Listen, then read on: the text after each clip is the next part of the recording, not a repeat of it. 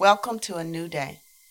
I'd like to thank you for joining us at the Bereaved Parents Club, where we focus on conversations involving real people, real stories, and real healing. May the message of this day be a lamp upon your feet in your journey. Recap, parts 1 and 2.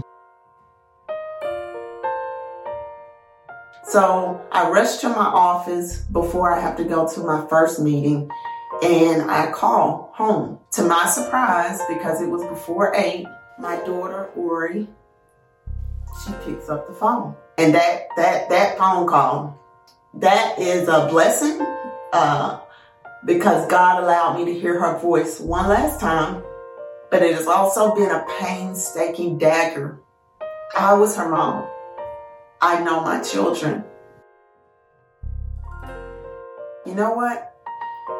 I'll go home and have lunch with them. And I'm expecting to see everyone at the table at this time, but still I don't see everyone. I just see 2, not 3. I hear the shrill. I froze in the moment. And I knew it was like you're fighting a battle you know you're not going to win. At that time, I just felt helpless. I didn't know how to, or I couldn't help the child beneath me, and I didn't know how to help the ones beside me. If only I could go over and feel her chest rise again. If only she would just breathe. T.G.I.F. Part 3. And then I had to go back up. By that time, my husband had arrived. I just remember his hands on the top of his head, him pacing back and forth, his shirt untucked. And I could just see on his face him wanting to say, what is going on? What happened? But being respectful not to do that at that time. And something in me just felt like, man, I'm a failure. On my watch, all of this happened. It's the mom who's supposed to hold the house and the kids together. That's what I was thinking as I saw my husband walk back and forth. I was like, I failed you. I didn't keep everybody safe. I didn't have the right plans. I didn't have the safety measures in place. I didn't voice it, I felt it. Soon after that, the same Australian accented gentleman, he came up, and I was standing near our office, which is in the living room. Everybody was, I think the kids were on the sofa, Henry was still kind of pacing, and it was like he had a straight, direct line of sight to me. And as he just kept looking straight directly at me and kept making those steps, I was like, nah, you just told me we had oxygen in the blood. Nah, I know you're not walking this way for that. No. And before he could say it, my heart said it, my mind said it, my emotions felt it, and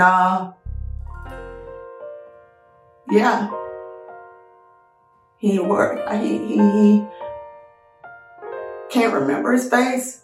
I remember your voice. She's gone. And the ripple effect of that in that room, I'll never forget. She's gone.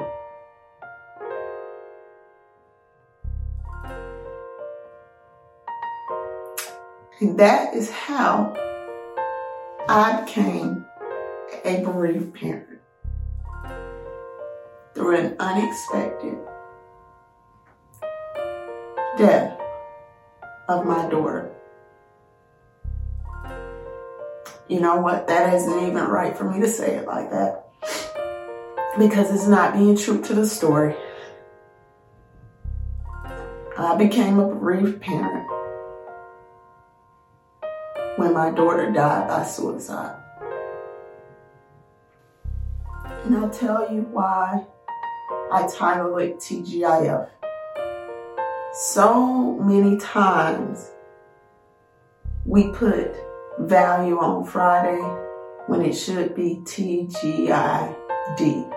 Thank God it's a day. Every day is a day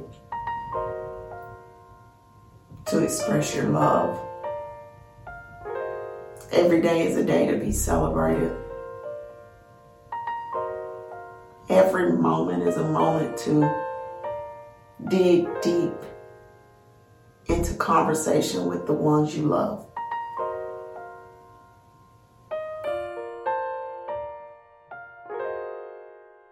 So now you know my story. And you may be asking, why did she tell us what happened? Why did she make us privy to something so delicate? Something that some of her closest relatives and friends don't even know, and they'll find out through this podcast. I wanted to be transparent, vulnerable.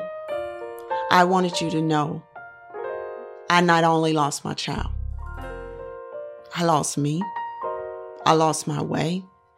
I want you to feel what I felt on that particular day. It is within that feeling, within that knowing, that I take power over my story, all of the pain, all of the grief that it brought. And I invited you into that boat with me so that you could feel that traumatic storm that came upon my life.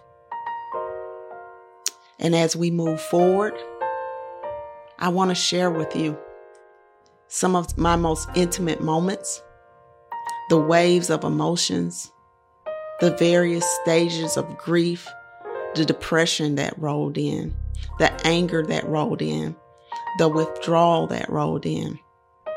I want to share it all because I know there's somebody out there just like me that's in that moment right now.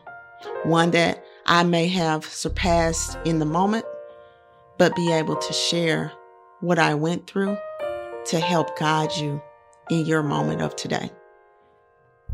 So friend to friend, bereaved parent to bereaved parent, or even just an interested party, I invite you to join me every single week as I share with you how I went through the grief and sudden loss of my child, how I fought through all of my fears and anxieties and pains to be who I am in this moment. I want to show you how this loss brought about a stronger faith, how it brought about truly becoming a surviving parent. Until then, be present in your healing. Give yourself grace.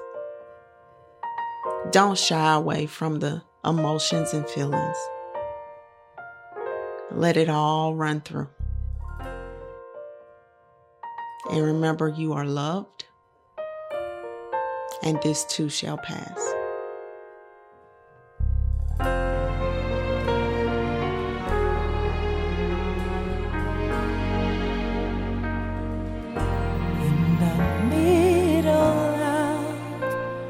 The turbulence surrounding you, these trying times are so hard to endure.